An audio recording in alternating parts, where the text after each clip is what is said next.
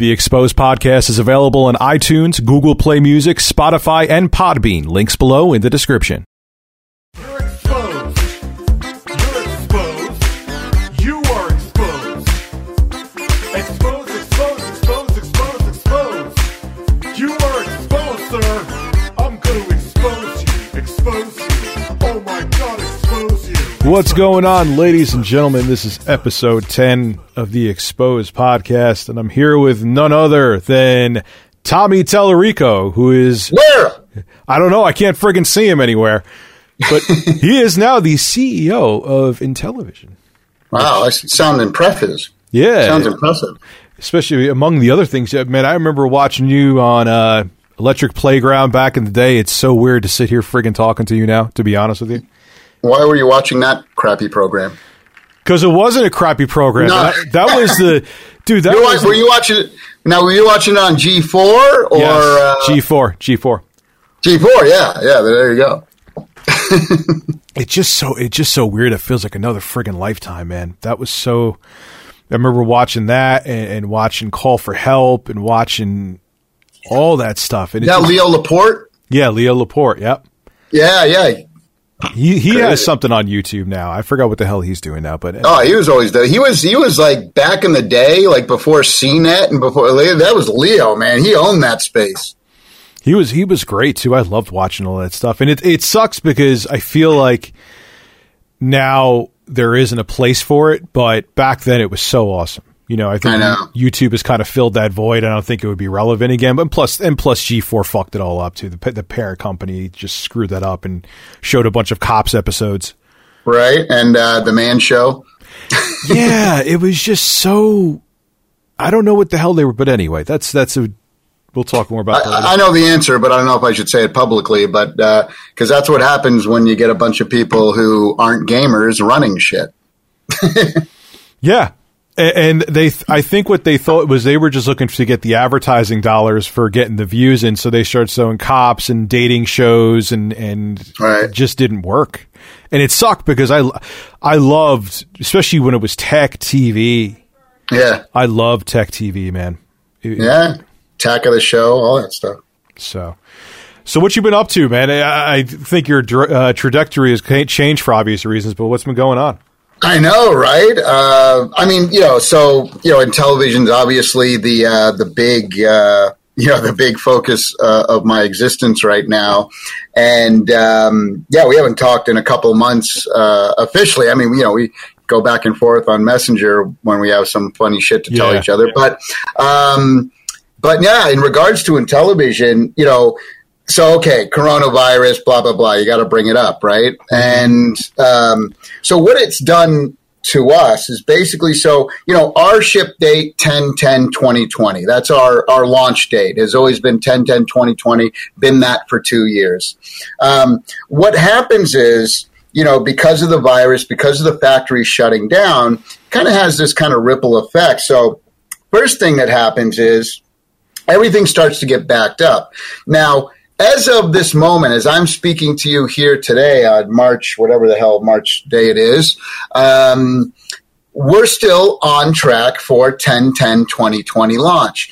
How it affects us right now immediately is that we're not going to be able to put out as many, to manufacture as many of the products as we want, right? Or as that we had originally intended. And by the way, not just in television, I'm telling you, Sony's going through the same thing. Why do you think none of these folks have announced? You think they're like, Microsoft, everybody's is going to be pulling back the amount that they wanted to manufacture. So as of this point, we haven't slipped, but I can tell you, and not just for Intellivision, but any electronics and other goods as well, that shit is going to be scarce this Christmas. Make no mistake, right? We're affected now. And even if coronavirus went away tomorrow, it's still already affected the manufacturing and distribution pipeline for electronics and other divisions as well, but mostly electronics. And the reason for that, Rich, I didn't know, all the ins and ends ins and outs of like hardware when I first started this in television journey about 3 years ago. Because, you know, at the beginning, I'm like, look, I want to make this whole thing in the USA, to, you know, freaking USA, go America and all this stuff. And that was kind of, you know, again, not knowing all of the intricacies of everything. But the reality is, Rich, is that 80% of this stuff that makes electronics, and again, let's specifically talk about in television, can only be made in China and bought in China. And that's the issue. And so what I'm hoping happens from all this, and look, you know, love them or hate them, but you've heard Trump talk about this, you know, for the last 4 years, which is we got to get out of being so dependent on other countries, right? And he specifically always brings up China. So, you know, I'm hoping that, you know, maybe this whole thing, maybe there's a lot of positive to come out of this to go, you know what? We got to start bringing more manufacturing back into the United States or North America, Mexico, Canada as well. You know, maybe this is going to turn into a positive thing down the road where people start to like, wow, look how reliant we are on China, on a foreign nation. So much so, like I said, Rich, if I could, like, I wouldn't mind. I've always said this to all of our mechanical engineers and designers and all my people in-house. I said, look, if it costs a little bit more to get in the United States, I'm fine with that, right? And what you come to find out is you couldn't, if you wanted to pay triple for it, you couldn't because it doesn't exist. This stuff just isn't even produced and manufactured anywhere else except China. Now, Vietnam is now getting into, you know, production stuff. You see India is now starting to ramp up. But the reality is that even those places, they just don't have the infrastructure in place like China does and has. So it's going to take them years. And when I mean years, I'm not talking 1 or 2 years. I'm talking like a decade to get on the same kind of level and numbers that we see, you know, happening, you know, in places, you know, around China. So that's the one thing. The other thing that it affects us, the other way that's what's happening in the industry right now is that, you know, bigger companies, like this is a big year for like mobile devices, like, you know, the Samsung S20 just came out and all these new things are coming out. This is a big year for technology. This was like the cycle for technology, right? You see it in the video game industries about every 7 years a new console comes out. Well, now there's 3 of them coming out this year. 4 if you include Atari, but let's not include Atari. Yeah, let's not. So you got in television, Microsoft and Sony. And again, in television, we're not on the same level, you know, production and manufacturing infrastructure as Sony and Microsoft are. But again, it just goes to show you like how if there was any bad year for this to happen, it was actually 2020 because of all the new technology and new things coming out in cycles. So what happens is all those big companies start buying up all the components, all the chips, all the, you know, and that because now people are in a state of panic. And so we use a very, I don't want to call it a common chip, but it's a brand that everybody knows. It's a brand that's very, very popular, especially in smaller, you know, handheld devices, tablets, mobile, whatever. And so all of a sudden now, our chips, which we could have got within 6 to 8 weeks, are now saying it could be 4 to 5 months, you know? So it's like, wow. For the quantity that we want. It's like, yeah, we'll give you like 10,000 of them. But of course, because we can only give you 10,000 instead of 100,000, the price goes way up because, you know, electronics and components are all about buying in bulk. So if you buy 1 million, it's like 4 cents. If you buy 200,000, it's 12 cents. And if you buy 10,000, it's 20 cents. So now they really got you by the short ones, right? Because they're saying like, well, look, we can't fulfill the order that you want. And because we don't have it, or we have to spread it around among all of our folks, oh, and by the way, when you only order it at this unit, you have to pay more for it. So it's like, no, so, you know, Oh, God. And so it is, you know, and it's tougher. Again, I'll be honest, it's tougher for a smaller company like us. We don't have $1 billion in the bank like all these guys. We don't have, you know, the amazing infrastructure and this and that. We have a very specific, you know, budget and financing and all that stuff is, you know, planned out, and we've been hitting every milestone and this and that. So you come to these, you know, kind of barriers in the road, but that's the great thing about our team, about the love and the passion that we have, you know, and AAA rock stars that I've sniped from all over the industry and all over the engineering community to come together. And we're all just, it's like a brotherhood and sisterhood of people who get up every morning. You walk in the office and you just feel the excitement, you feel the energy. And so, and why that's so important is when things like this pop up, you know, okay, boom, you're traveling down the road, and we all know, every one of us know that every single day we're going to be hit with some kind of challenge. Now, the weak will give up, turn around, complain, you know, delay, whatever. Our team is always like, we know stuff's coming down the road at all times, right? We're always prepared, and we might not know the answer at this point, but what we do know is we're all super passionate, we're all super excited, and we're going to figure out when that barrier comes in our road, we're going to figure out, we're going to either jump over it, we got to figure out how to get around it, dig under it, or smash through it. There's always going to be a way for us to get through these challenges. So this is a big challenge. Like, this is a bigger thing. And so, but right now, like I said, the only way that it's affecting us currently is that we're not going to be able to put as many machines in the market this Christmas as we wanted. Now, if the worst case scenario is, geez, we only get 50,000 machines out there and everybody loves it and everybody's trying to get one and no one can find one and they're selling on eBay for $1,000 by Christmas.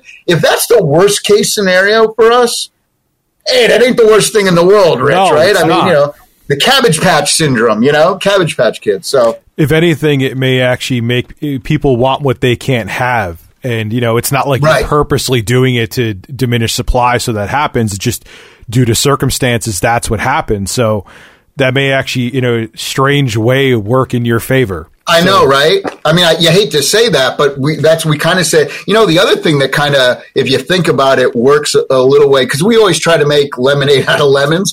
You know, the other thing that you think about too is that, like, look what's happening.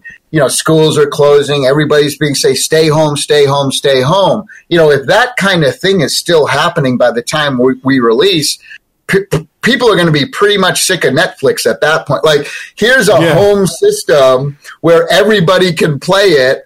It's like, you know, this is the perfect thing to keep families who are at home busy and happy. And you know, so we look at it kind of like that as well. And God forbid it goes all the way to, I mean, let's hope this is over within, you know, 30 days, right? I mean, that's the dream and hope, but it is kind of, you know, interesting. We keep saying, gosh, we wish Amico was out now because more people would be playing. And by the way, I don't know if you know, like, so we get all these reports, right? And watch the data. I got news for you. In China last month, online play went through the ceiling because everyone is staying home and more people are now playing video games because they're home from work, they're home from school. So the video game numbers are actually going through the roof. So again, you know, they always say that, like, when crises happen, one of the last things to get affected in like a down economy,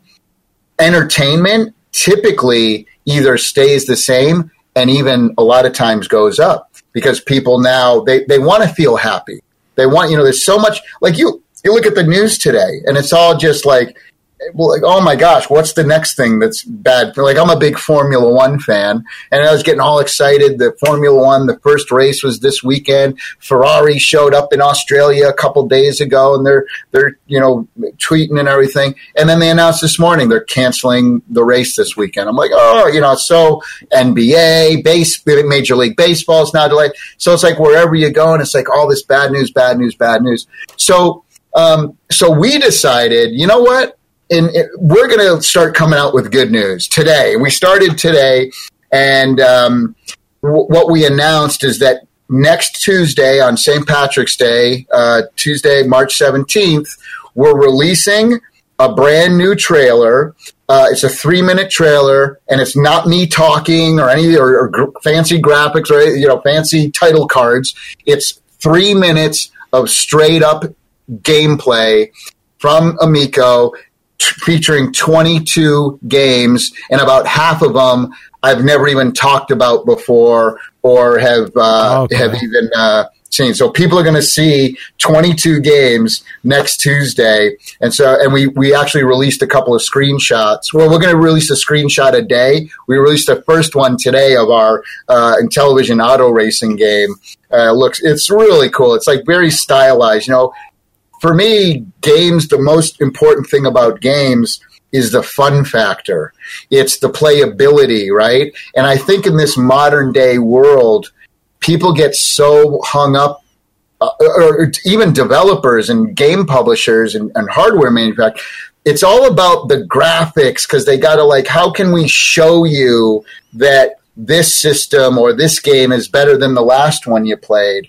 And for us, it's like, wait a second, isn't the most important thing in the planet gameplay and fun? Is graphics become that important? And it has for some machines and the hardcores, but that's our whole philosophy is let's bring it back to what it used to be. In the old days when we made games, we didn't have the graphic capability. Just like the audio, we didn't have symphonies and things we could record. So you had to do something great with what you had. If it was bleeps and bloops, then you had to focus on the melody. If you didn't have a lot of fancy graphics, then you had to focus on the playability and the gameplay and the this and that. And that's kind of our philosophy in modern day. And I think it's different. If you look throughout history, though, what you're saying has been proven true. The console that has sold the most units in general was never the most powerful. Exactly. When we're seeing it happen now with the Switch, right? Yeah. Last year, the Switch outsold the Xbox and the PlayStation for the year, and Nintendo completely passed the Xbox in total sales. So there you go. That is incredible. Who the hell would have saw that coming? I would have bet against that. I got to be honest, right? Me too. And think about it. The Switch came out in March of 2017, so it was basically 3 years and change after the Xbox One was released. So it did a lap around it in half the distance. Yes. It's insane in half the time. The Switch is crazy, man. It just shows that you can't. I mean, I thought coming from the Wii U that I'm like, oh, Nintendo's going to try to do it again. Here we friggin' go again. But the chipset was a smart move, and again, like what you were saying, is that it shows that you don't have to have the top tier hardware to do the sales numbers, because in all cases, virtually all cases, that hasn't been the case. Well, it's funny because I'm on the Academy of Interactive Arts and Sciences, and I've been on since the beginning, and I'm one of the judges, for the game. Not only game of the year, they give it to everybody, but I specifically do the audio and music category and things like that, and it's funny. I went to the awards show it was in February at the DICE conference in Las Vegas. And you see all these amazing games that came out last year, and what game won Game of the Year and best graphics and all this stuff. The Untitled Goose Game. It's like that, and it was up against Kojima's stuff and all this incredible things, right? It's like Kojima's. I already forgot the name of the game. What was Death Stranding? That's it. Thank you. What does that say? I already forgot it, but beautiful to look at, but I'd rather play the Goose Game as opposed to Death Stranding. That's just me personally. Everyone's different. I'm the same damn way, man. I'm so tired of picking up a game. And look, I like story when it's integrated well, but when a game becomes a movie, I just can't take it. I can't. That's why I've sat down and tried to have played the Elder Scrolls Skyrim probably 75 times in 75 different platforms since it's released. Not saying it's a bad game. I know everybody loves it. You got to appreciate it, right? You got to give it its kudos. I can't sit there through the dialogue. I did I'm with you. That's my problem. That could be, but I was always that way. I remember back when Final Fantasy VII came out, my friend, you're like, my friend Tim brought it over. He's like, this is the most amazing game ever. And I'm just like, it's turn-based and they talk a lot. I hate turn-based games. Again, everyone's different. Me personally, I hate turn-based games. Yeah. But again, I appreciate them. I respect them. I understand why others like them too. So I'm not putting them down. Me personally, it's not my bag of tea. Oh, yeah, me too. Cup of tea? My bag of tea. My tea bag? It's cup of tea. Hopefully it's not your tea bag. But, no, I'm just saying, everyone's different. And people may think that, Rich, you just like the dude bro shooters. Everyone, I was always one playing beat-em-ups as a kid instead of the RPGs. But, it's one thing I don't like is a trend where games are trying too much to become movies. Yeah, and don't you see a lot of that? Like this last generation was like that. Yes, and I thought Zelda did it right. Breath of the Wild. Miyamoto's a genius, and that team over there they're the geniuses, of course. But they put it in there, so it's like you cared about it and you cared about how to get to the next thing and why you needed to get. But it was like, 5 hours of gameplay, and here's a minute of cinematic. Next. Yeah, it didn't beat you over the head with it. It didn't beat you over the head with it. Exactly. I agree. And when I play a game like Wolfenstein 2: The New Colossus, which the gameplay of that was a little bit... I haven't seen that one yet. I like it, but it was disappointing compared to when they came out with the one in 2014. But it starts with such a long cutscene. I'm like, you're a first-person shooter, man. I just want to kill some fucking Nazis. I don't care. Right. You know what I mean? I mean, it was excellent voice acting and everything, but it's like, it's too much like movies, and that's where I almost think developers are like, okay, we have to make something next gen. We got to make something AAA, and they overthink it, I think, is what the problem is. You saw it happen with one of my favorite game franchise designers over in Japan, the guys who did Ico, right? So like Ico came out and I'm like, oh my God, this was so awesome. And then the follow up to that is Shadow of the Colossus, which was even more amazing even than Ico. And I was like, oh my God. And I was so excited for Last Guardian. And I'm like, I can't wait for The Last Guardian. And then they delayed it, and then it came out, and then it was off. And it took like whatever. And I finally played it in the anticipation, and I'm like, and there's the storyline drags out, and the controls aren't as good. And it's like, oh, no, what do you do? Like everything that made the first two games why I enjoyed them, it kind of went away from that, And I was like, no. It was kind of like what Nintendo did with the Wii U. It's like, here's all the great things that the Wii had. Everybody could play. It was very simple. Everything's about multiplayer. And then it's like Wii U. First of all, why'd you call it that? Dumb idea. Everyone thought it was an extension. Including Reggie. Yeah. He didn't like it either. Yeah, exactly. And he was correct for that. Reggie, you mean that new GameStop employee? Yes. So weird. We could talk about that too. You know what? Here's the deal. If anyone can help GameStop, it's probably that guy. So I hope me too. I hope it works out, But anyway, yeah, and then they came out with the Wii U, and it was more of like solitary play, and it's like, you did the exact opposite. What the hell are you thinking about? Anyway. But the thing with the Wii U, too, is that it was so poorly marketed. I remember after a couple years after that system came out, it was in my apartment. I remember having friends over, and I remember she said to me, she's like, oh, what's that thing? I'm like, oh, it's the Wii U. She's like, oh, is that an add-on for the Wii? And this is a couple years after the console. They marketed it. It wasn't a bad system, but they just marketed it so damn poorly. Yeah. Well, it was tough, too, because, if you wanted to play, because, with Amico, we always talk about how everybody has their own screen, and a centralized TV, right? And that's, take a game like Texas Hold'em. Everybody's got their 2 cards and the flop is on the screen. It's like, wow, you could do so many cool games like that.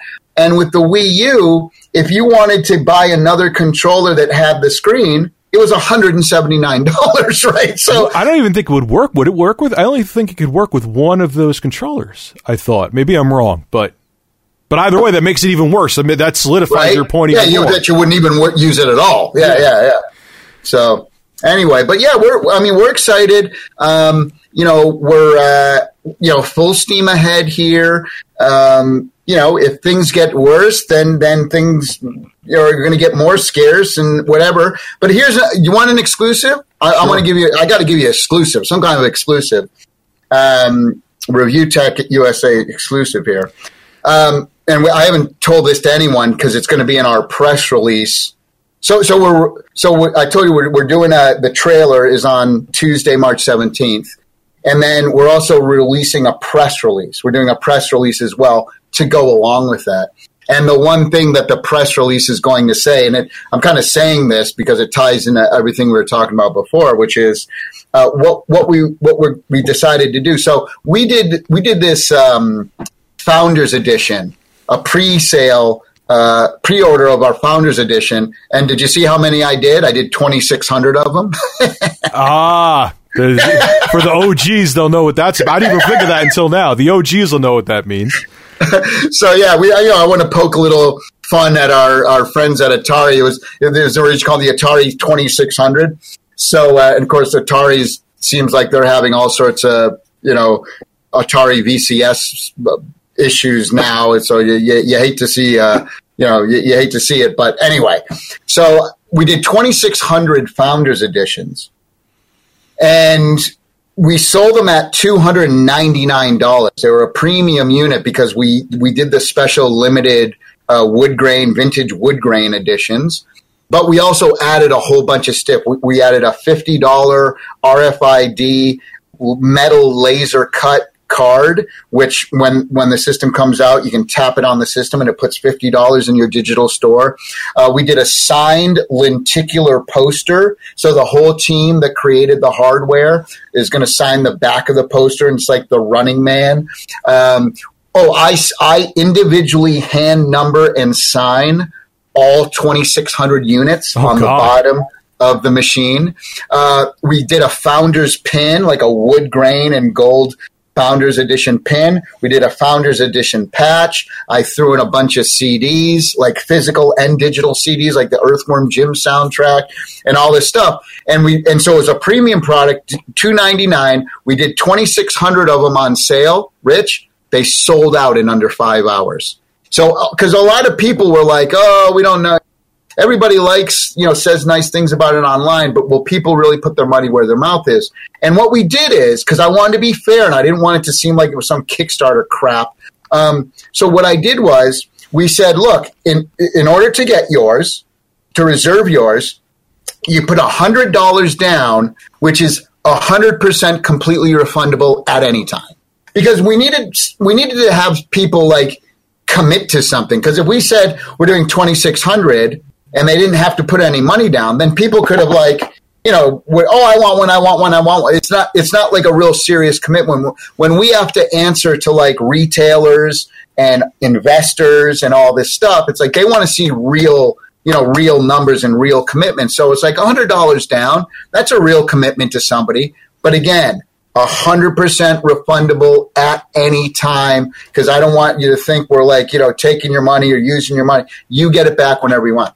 So that was that. And that was very successful as the end of January. But here's the exclusive I want to share with you. On Tuesday, we're announcing that we're going to be doing a VIP pre-order that's launching on March 31st.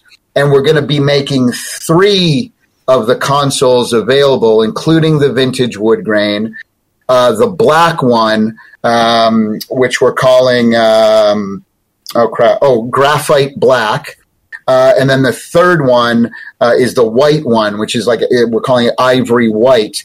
And we've actually changed this is all exclusive stuff right now. I haven't mentioned to anybody, but we've actually changed the sheen and the paint on the black and the white ones. Because I used to call it obsidian black because obsidian's very shiny, and so we had this like high gloss black one, and it was so funny. That's what we were planning on doing, the high gloss black and the high gloss white. And then one day we were, because we manufacture a lot of them just by hand, just to like for our test units and stuff. And one of our mechanical engineers, he just kind of spray painted it, and he was out of like white gloss, and he bought the wrong color paint, the spray paint. And it was a white matte. It was a matte finish. And so he like sprayed it, and it looks glossy. And then after a while, he brought it back inside, and he's like, "Oh, damn, it was out." And then we put it together, and we're all sitting around there going like, "That is so freaking cool." It looked like good. we actually like that better than the gloss. So this was like about a month ago. We haven't told anyone this. So we changed the color. We're like, okay. We went and we got a different kind of plastic and a different kind of, sheen on it. And so we went with this completely matte finish. And then we're like, wait a second, let's try this. I wonder what the black one would look like in a matte. Cause all video game consoles, they're always, shiny, it's gloss, PlayStation or whatever, We're like, let's try a flat matte black. And so we're like, and then it has like this gunmetal around it. So it's like a two-tone. So it's like this flat black with it. And we're like, oh my God, this looks even cool. It's like a slate kind. It looks so cool. So anyway, so we changed that. And so anyway, yeah, so we announced that we're doing a special VIP pre-order, and we're launching that on March 31st. Now, it's not going to have any of the same stuff that the Founders Edition. The Founders Edition was a special thing. $299, like I said, it's $299. It had like $400+ of value in it. This one's going to be a lot less than that. And the price is going to obviously reflect that as well. The pre-order price is going to reflect that. And yeah, but we're going to add a bunch of new VIP stuff. And so, yeah, we're announcing that on Tuesday, which will be available on March 31st. So it's interesting, all these kind of little, as you're making the hardware, all these things that kind of, pop up and kind of change on the fly from mistakes. kind of just kind of creep up through the process. So you got to explain to me with as much as you can explain. My biggest, I guess you could say, concern is the controller with a platformer like Earthworm Jim. How the hell is that going to work where it's comfortable and responsive? You mean one of these? Ah. You mean one of these, Rich? Yes, please show it, because that's one of these.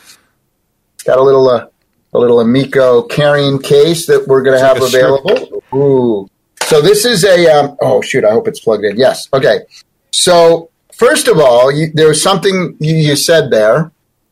This is the controller working. You see the screen. I'll go through some stuff with you.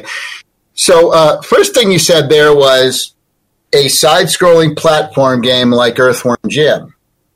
So what makes you think that 25 years later, the same amount of guys are going to do a platform game?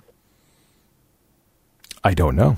Because I'm just assuming. Here's the thing. When we all did Earthworm Jim back in the day. Now, if you think about Earthworm Jim, the first two, 1 and 2, because we didn't do that shitty, horrible third one. We did 1 and 2. And if you think about Earthworm Jim as a game, there were platform levels, but there were also, like the Andy Asteroids level where you're on a rocket. We had all these little mini games. We had the bungee snot thing where you were bungee jumping and trying to hit the guy in the wall. We had a lot of different gameplay elements, but when people think about Earthworm Jim, they think, rightfully so because it was the majority. They think of Earthworm Jim 2D side-scrolling platform game. But the reality is, when we were all sitting down and designing Earthworm Jim and figuring it all out, we wanted to do so many amazing things that we couldn't because we just had the technology of a Genesis and a Super Nintendo, and that was so a lot of the stuff was 2D. So all of our best ideas never made it into any of those games. And so when the team got back together after 25 years, And we got together for the first time. When was that? Back in, it was about 6-8 months ago.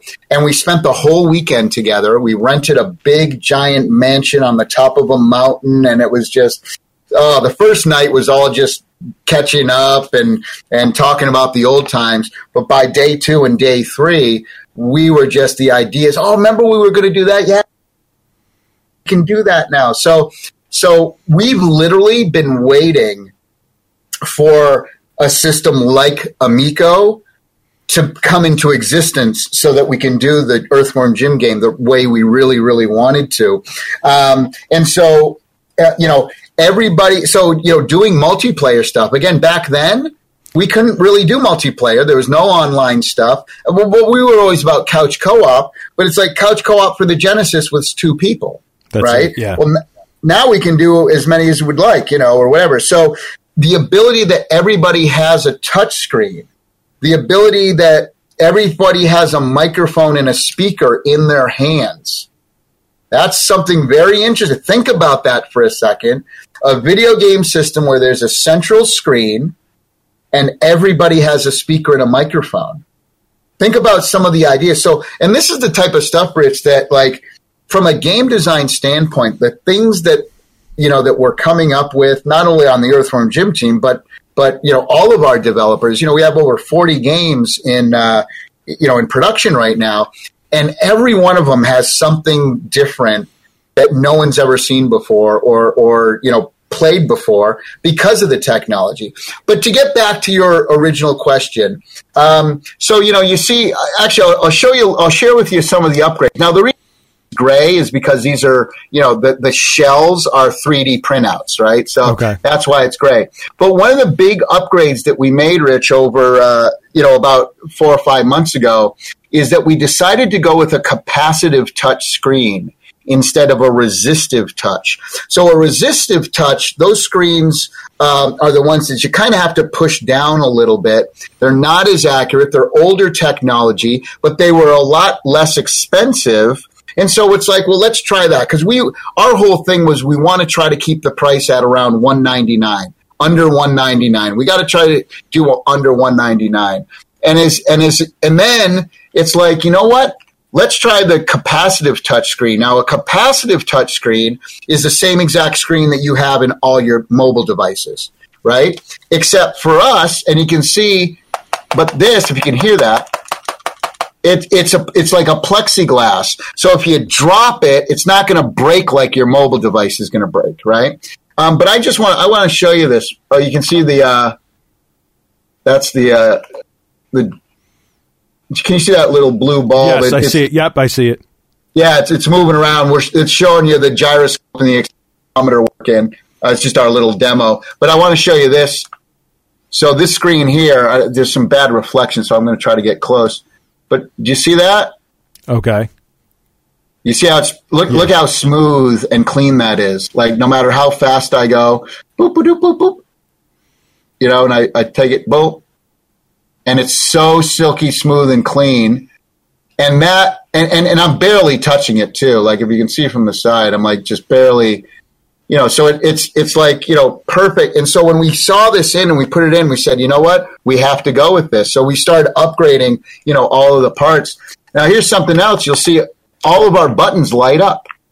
So you see I got it set on blue right now, but you can see it light up. And then the disc lights up as well. Now, is the disc also a directional pad?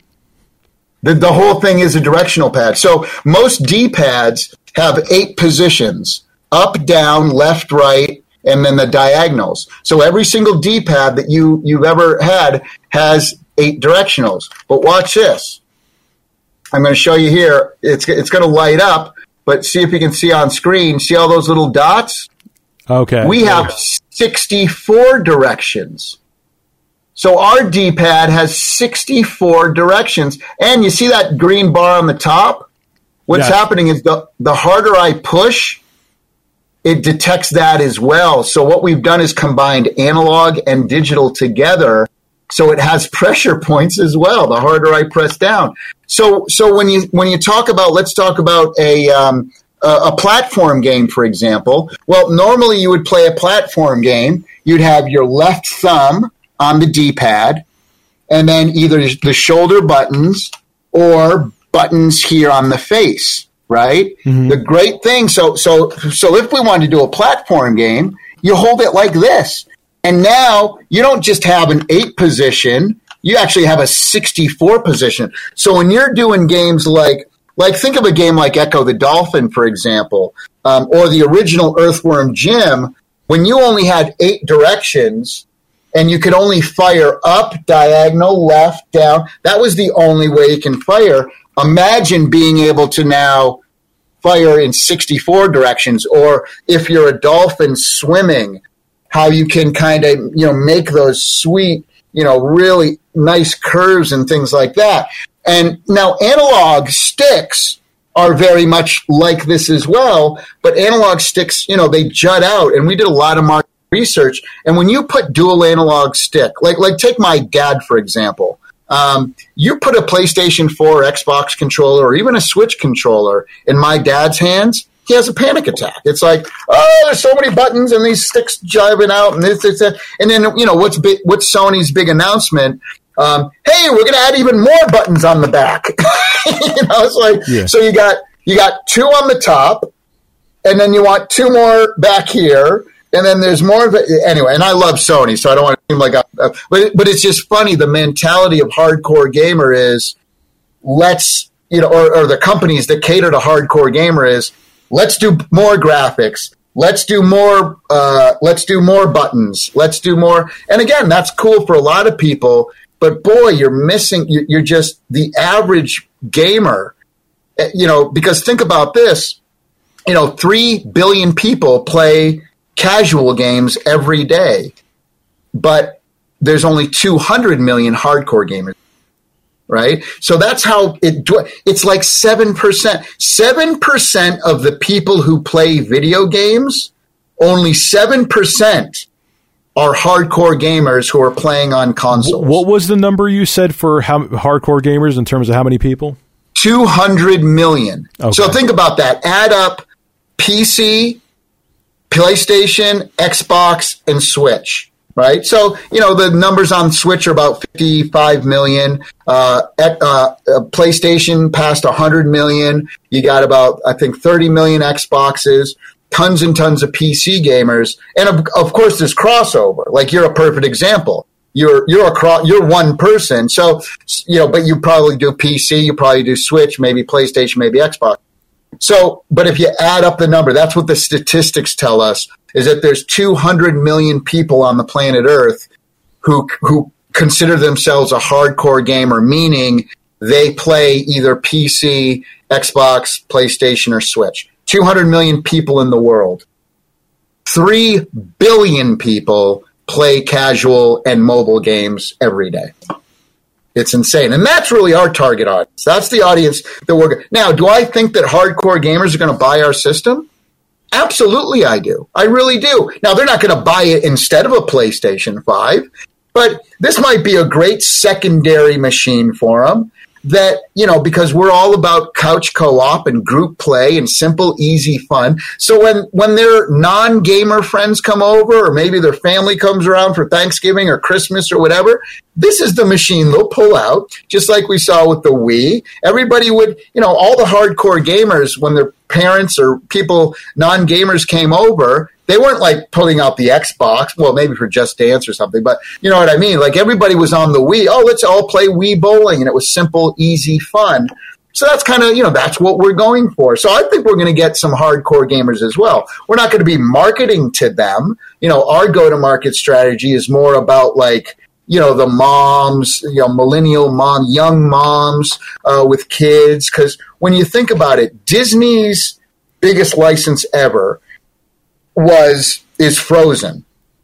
How many Frozen games were on the home consoles? I don't know. Switch, Xbox, PlayStation. How many Frozen games were there? I'll tell you, Rich. 0. Not a single one. What does that tell you about the state of the video game industry? And the only Frozen game that ever came out was on mobile, and it was a match 3 game. targeted to parents, not 10-year-old girls, targeted to parents so that they could, suck as much money out of you as possible, right? The only Frozen game, and that was their biggest franchise ever, right? And that goes to show you. So, like how crazy and how different the industry has become. So yeah, you can do that. Now, other games, you're going to love this. Other games, because remember, we have a gyroscope accelerometer in here, so you can hold it any way you want.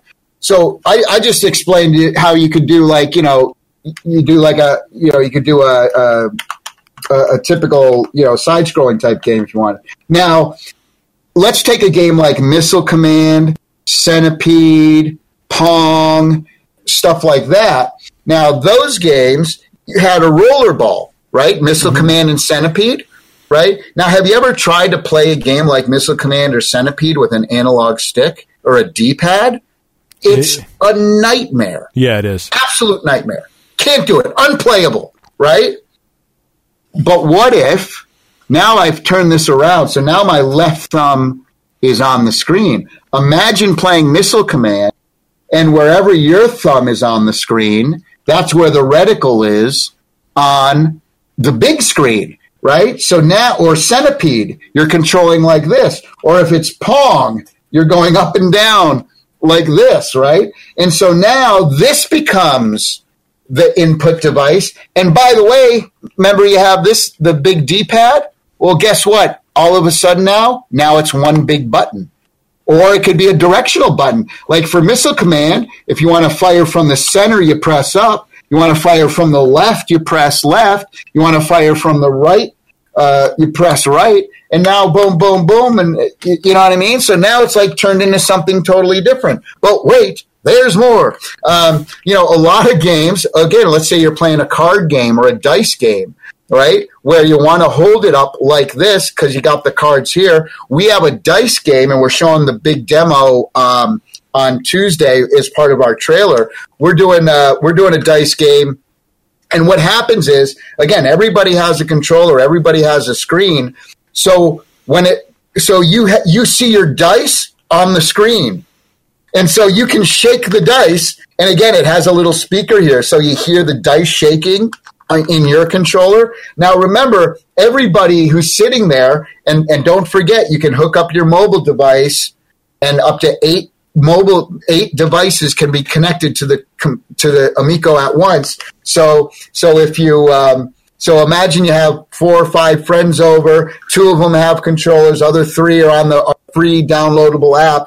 Right, and everybody can be shaking the dice just on their own screen, and then when it's I saw a demo of you doing that. I think I saw that? You had a demo at it was on the YouTube channel. Yeah, it was on the YouTube page, right? Yeah, it was. You're going to cool. see that in action in the game, and what's cool is you throw it up on the screen, and the dice go all over the place. So we did it. You saw the demo right on our YouTube page.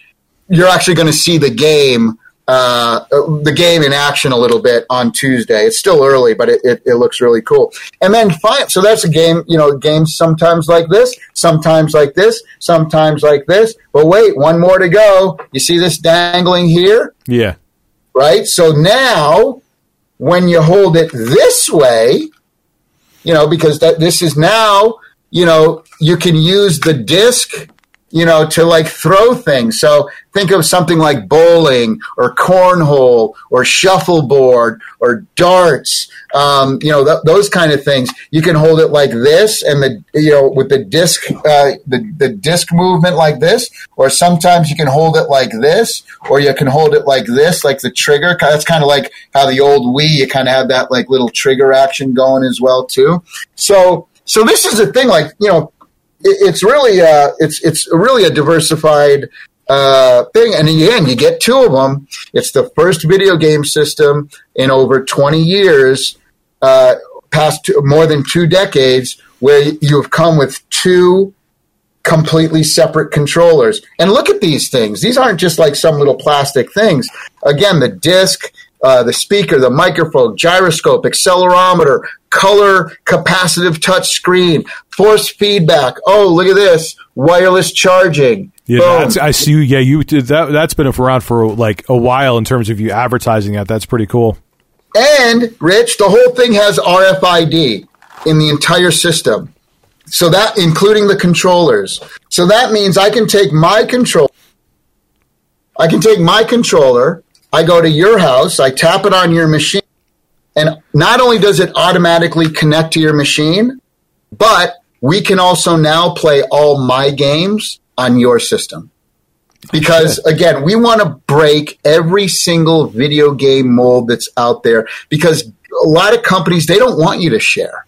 They don't want you to share because they want you to, get that other 60 or 80 or 100 now dollars out of you for their thing. We're like, well, wait, we want people to share. We want people to show the experience. All of our games are $9.99 or less. And if you get shown a game that you like and I leave, now you can't play it once I leave because I need my controller to play my machine. So it stays, the game is like on your hard drive, but you can't play it. But if you enjoyed that game, what are you going to do the second I leave? If you liked it, you're going to buy it yourself, right? Yeah. So why do I have to worry about, trying to suck as much money out of people like all these companies do, especially the mobile companies, right? We don't have any in-app purchases. We don't have any in-app advertising. We don't have any loot boxes. We don't have any, paid for DLC or any of that stuff. Screw that. You buy a game and that's your game forever. I mean, we don't need to try to suck more money out of you. You either like the game or you don't like the game. You either buy the game or you don't. Remember those days, Rich? Boy, what a freaking concept. Yeah, you just played the game and you didn't have to worry about getting DLC. Well, that's an interesting thing, though, where you could literally just bring your controller to someone else's console, tap it, and play the games. It's almost like a free advertisement for you for them to buy it. That's how I look at it. It's like, and again, if the games are great, and I know they will be, then yeah, it's like we're creating our own, marketing street teams, if you will. Our biggest advertisers are going to be our audience talking, because that's the thing. A game system like ours, again, I don't have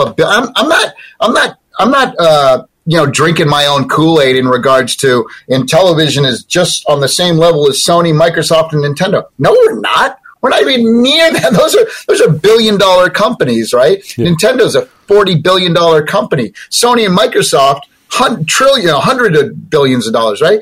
We're like this little startup with like 40 people in the office and like 300 outside developers and other people working on games for us, right? But we're really smart and we can make decisions on the move and we have all these, cool ideas. So, that's the thing. We don't need to do that other stuff that everybody else does. We don't want to. We want to be different. And we don't have $1 billion of marketing budget. So the more we understand and know that the best way people are going to find out about Amico is going to be by people telling you about it. Oh my gosh, I have this thing. Or you go over somebody's house and you play it and you have fun with it. Now, that being said, we have a great go-to-market strategy. And it's not about like, oh, let's get Ninja to talk about it on YouTube, or not YouTube anymore. It's more like, like we're sponsoring the Mom 2.0 conference, the Mom 2.0 summit, where all the mom influencers come in and we're the main sponsor. All the, little kids who like, some of these kids on YouTube, they have like, 10 million followers and they just open up toys and stuff, like it's crazy. But mall tours, in-store things. So like when you go to a mall and you can say, hey, come on in and play, and boom, you play it right there and you're right outside of GameStop and come on in and get one, So we have to do a lot of different tactics. Oh, and by the way, these are the same tactics that the Wii used. So, the Wii, you couldn't just put a Wii on a billboard. You had to get it in people's hands and then watch the word of mouth spread. And the reason we know that is because all of the amazingly talented women who launched the Wii at Nintendo, Perrin Kaplan, Kelly Horner, all those folks, they left Nintendo after the Wii. So they didn't even have anything to do with the Wii U or the Switch. And now they're working with us. So, so we know. Yeah, so so that's something that was really important. And also, we have a brand new, she started a few months ago, but our internal VP of global marketing, again, I try to get the best of the best in the industry. She came from Mattel, and she was the head of all the Disney franchises at Mattel for marketing. Oh, wow. So it's like, who do we try, who do we want to get to market to? That's the crowd we're marketing to, is the ones who are, again, toys, kids, families. That's our main thing. And when you think about marketing video games, you never really think of families too much. Nintendo does some of it, right? Nintendo will show some of it. But really, Sony and Microsoft, don't spend a lot of money trying to market to families because it's not really their market. No, there was not at all. There was an article that came out yesterday where someone higher up at Sony was saying how they're totally embracing single player narrative experiences. That is their main the stuff that we said we hated before. Yes. They're all about the narrative single player. And I'm reading this article going, awesome, good. You go with that. Because we're the exact opposite. Yes, every single one of our games has a single player mode, but every one of our games has couch co-op versus cooperative modes, this and that, and that's where the real fun begins. So I think we have our own little, niche, and we have our own little road, and we're going to stay on our path. We're not going to try to compete with any of those companies. We're just doing our own thing, simple, fun, easy, affordable. Boom, let's rock and roll. So it'll be interesting to see what happens later this year with everybody, including you. But it'll be interesting to see what I know the audience that you're looking for. It'll be interesting to see what audience does come to the Amico, because it may be a bigger one depending on the games that are out there. Well, I know it's a bigger one, but I'd sound arrogant. Did you say you would sound arrogant? You broke up there. Yeah. I was going to say, I believe that as well, but I would sound arrogant if I told you that now. because I know a lot of stuff we haven't announced yet. And we were going to have a big announcement at E3.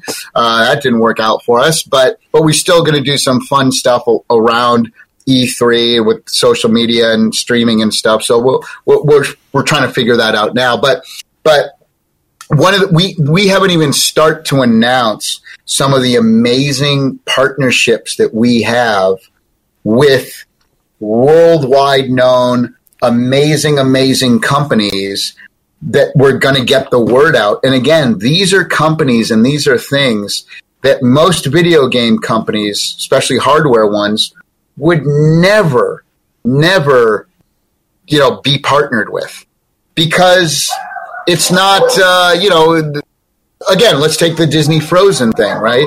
Disney Frozen, and I'm not saying we're partnering with Disney. I mean, we're, talking, but what I'm saying is that it's that same thing where Disney Frozen, why didn't they put it on PlayStation? Why didn't they put it on Xbox? Why didn't they at least put it on Switch? They didn't do that, right? And so it's that same kind of thing. There's so many companies out there that we know are amazing companies, amazing things, amazing sports licenses and things, and relationships that typically video game, because these are family things. And most hardware companies, they go for their hardcore audience. That's their bread and butter. That's where they make their money. So there's this whole here's something that's going to blow you away. If I asked you, so Rich, the video game industry is a $150 billion industry.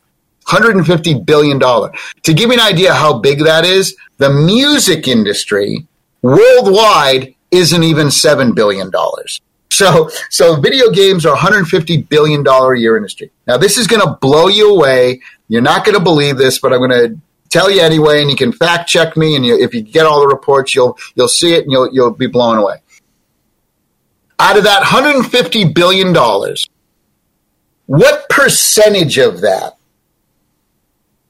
do you think is purchased and spent by females? Now, I didn't say how much of the industry is being played by females. You know, that number is actually 50-50 when you include mobile. I think you may have told me this before, and it's some insanely high number because they're the ones that go out and buy the games, and it's like probably like 70% or something like that? Keep going. It's 80%. Okay. So think about that.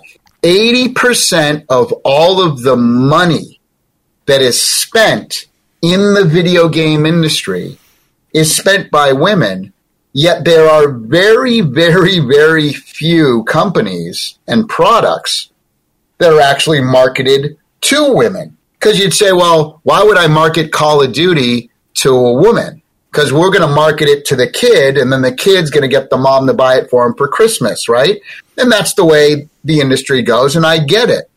But what if we had something that mom's going to like as well as the kids, and that she can play as well too, and that she can feel safe about it because there's no violent material, and all the games are $9.99 and less, and blah, blah, blah, and everything's exclusive, and everything's high quality, and this and that.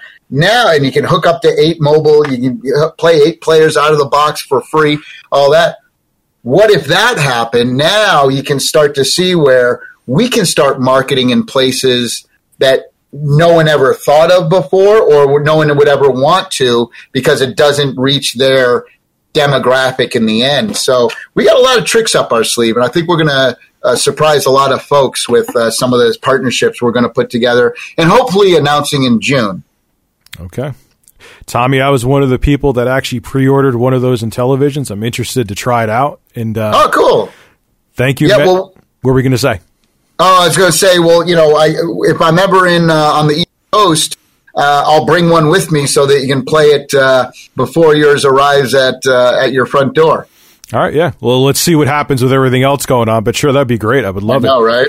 All right. Thank you so much for coming on. This was episode 10 of the Exposed podcast. Thank you, Tommy, and I'll see you guys real soon. Have a good one. Thanks, Bridge. Exposed. You're exposed. You're exposed. You are exposed. Exposed. You are exposed, sir. I'm going to expose you. Oh, my God.